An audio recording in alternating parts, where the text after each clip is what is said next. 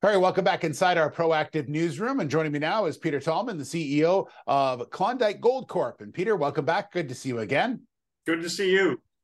So really interesting news release out today talking about uncovering some high-grade vein outcrop on the Gay Gulch area of Klondike. Now, that in itself is interesting. We'll talk about that in a second, but how it was found is really interesting because you and I talked about, you've got some researching geologists out on the property doing some work, and maybe you can explain to everyone what I'm talking about. Well, and again, the backdrop, I've been working on this, as you know, for years, and have thought fundamentally, 20 million ounces of gold in the ground, and the explanation for it historically has been, well, there's really, all the gold is eroded away from the rocks. There's nothing left in the rocks to find. Why would you go explore for it? And looking at the rocks over the last several years going, wait, the geology is wrong fundamentally, and it doesn't fit in the geology of the rest of the world. And there are only a few places on the planet that have this huge gold endowment where you can go pan gold out of creeks. And in our case, it was 20 million ounces.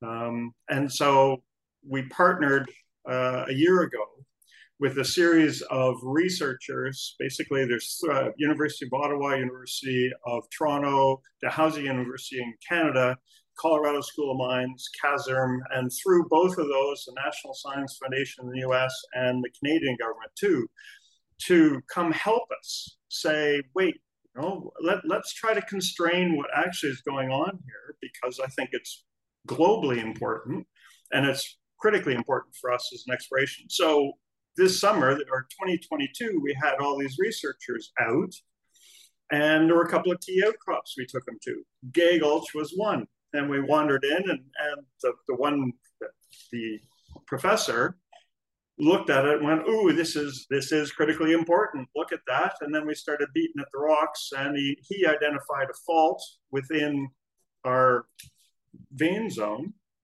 and we hammered at that, and it was absolutely full of gold. And that supported a model for the mineralization that I've been looking for, but we hadn't actually identified that in a rock.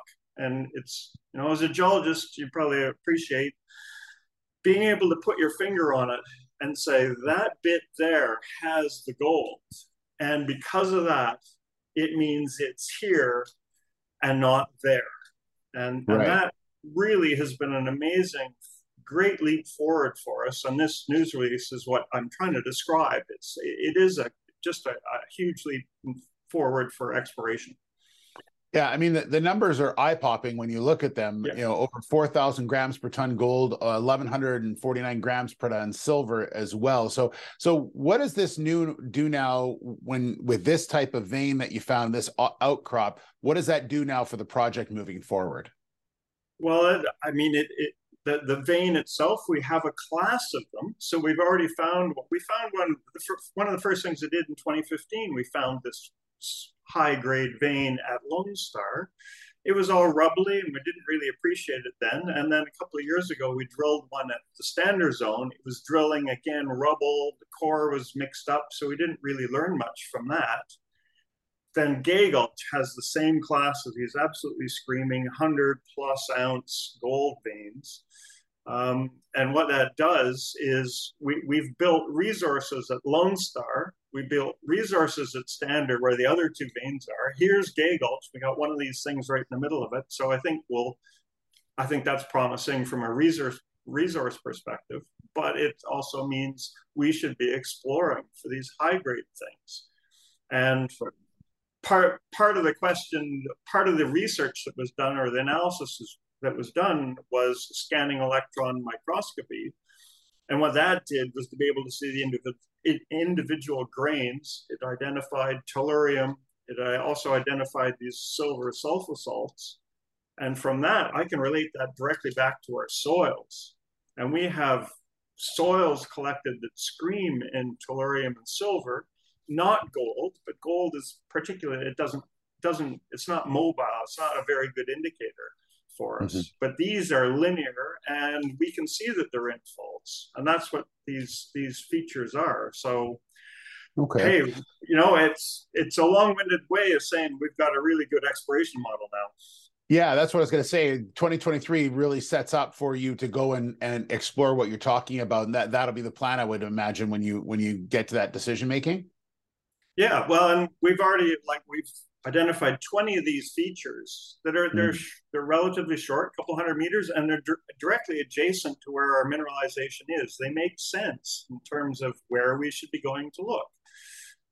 It'll be the first time that anyone has ever identified this stuff. And so it's unique. It actually fits with the rest of the model. We can put it into the rest of the planet and say, ooh, there's other areas in the planet that have this mineralization that have high grade. Happy days. The California Mother Lode is one. Yeah. So it makes it explicable. That is what I'm saying. And that's really, really important. Absolutely. It's going to be interesting to see what happens this summer as well when you get out there and get the drills going as well. Peter, thanks so much. Very interesting. And as always, the Klondike never disappoints. That's for sure. Exactly. I'm looking forward to this year. Thank you very, very much. All right. Peter Tallman, the CEO of Klondike Gold Corp.